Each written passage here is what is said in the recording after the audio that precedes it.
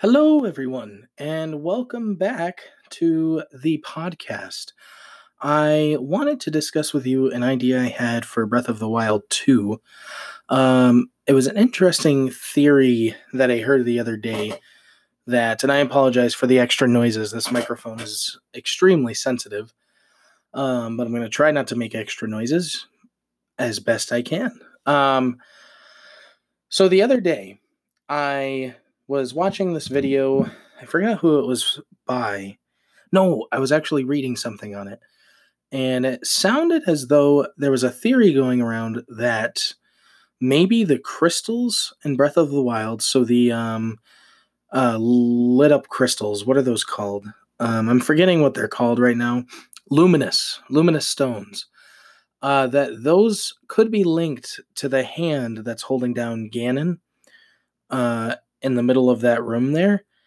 Interesting idea. Now, a lot of people feel like those two things, the hand that's coming down from the ceiling and the luminous stones, are two different colors for some reason. But I looked at it, and those colors are exactly the same. So, whatever's lighting up those luminous stones, it's the same color that is coming off of that hand. Now, the other thing that's interesting is those luminous stones in the trailer are different from the ones that are up above. So, if you remember from up above, those ones are actually coming out of rock and they don't look like they're protruding at all from the rock. And you go over and break them, and then you get your luminous stones. These ones look very defined. These ones look like they're coming out of the rock, um, like perfectly, and there was no issues at all. They're just pure luminous stone. And I don't know why that would be, except for the reason that maybe it's a little more, um, what would you say, like a little more defined down there. Maybe the power that's powering them is a little more defined down in that basement area. Perhaps it's below the castle, perhaps it's not. We're not sure. There could be a twist where wherever Ganon is located, it is not under the castle. And the other thing to keep in mind too is that a lot of times, and I'm a big fan of Zelda. I am relatively new to the series, honestly, but I already know that a lot of times when, like, Anuma and his colleagues make a new game, a lot of times they decide on something, but then they decide on something else later. So we could be experiencing a totally different game than what they showed at E3. We're not sure.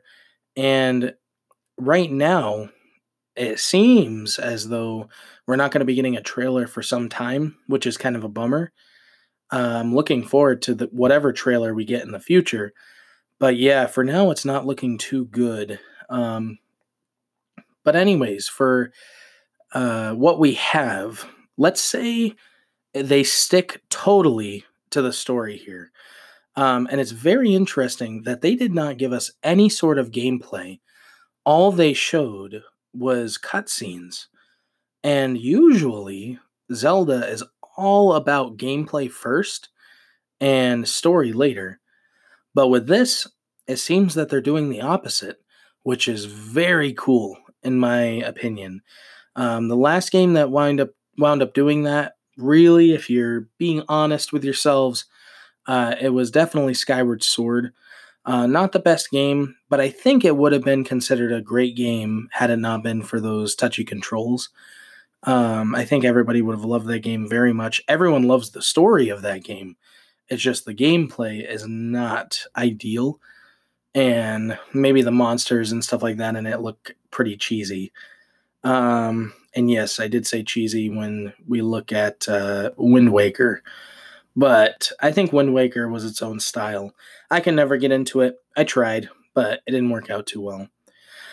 Anyways, my idea is that the luminous stones and whatever is going on with that hand are totally linked. That's what I'm thinking. I think maybe the power that's powering up the luminous stones is also powering up that hand to keep Ganon at bay and his malice at bay. And somehow, I don't know, I know that the hand comes down and catches Link before he falls down into that crevasse or whatever it is, and that allows Ganon's malice to go out. Now, this is called a sequel. Some people have speculated and thought maybe this is going to be a prequel, but there's no chance of that because they've already said it's the sequel to Breath of the Wild. Now, if they said just Breath of the Wild, sorry for the chair noise. Now, if they said just Breath of the Wild 2 and that was it, okay, yeah, maybe this could have been a prequel, but I don't think so. Now, remember, when the hand is on Ganon's chest, malice is coming out. So, enough malice, and that could create the giant beast Ganon that we saw at the end of the game in Breath of the Wild. And so I highly, highly doubt that this is a prequel because that would be a direct lie from Nintendo on what the game is about, and I just don't think that they'd risk that.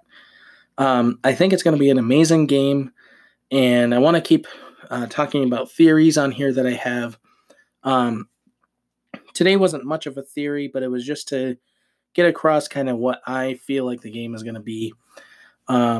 I feel like it's going to be absolutely amazing. I think the story is going to be great. I'm glad that they're taking their time with this. I mean, it's 2020. It's been about 3 years in the making, close to it, since they said that they were starting to work on it. And I think that they're just going to do wonders with the story because they couldn't do much with Breath of the Wild. And I think right now with Breath of the Wild 2, they're going to do amazing things with the story. So it's going to be awesome. But anyways, thank you all very much for watching this, I'm sorry, that was my YouTube channel outro. Thank you all very much for listening to this podcast. I appreciate it very much. It was a short podcast right here, but I'm going to be working on coming up with some other topics to discuss and video games that I'll be playing. I got to do my review of the Jak and Daxter, the Precursor Legacy. Great game, but I got to do a review of that and go in depth. So thank you all again. I will see you all later. Adios and goodbye.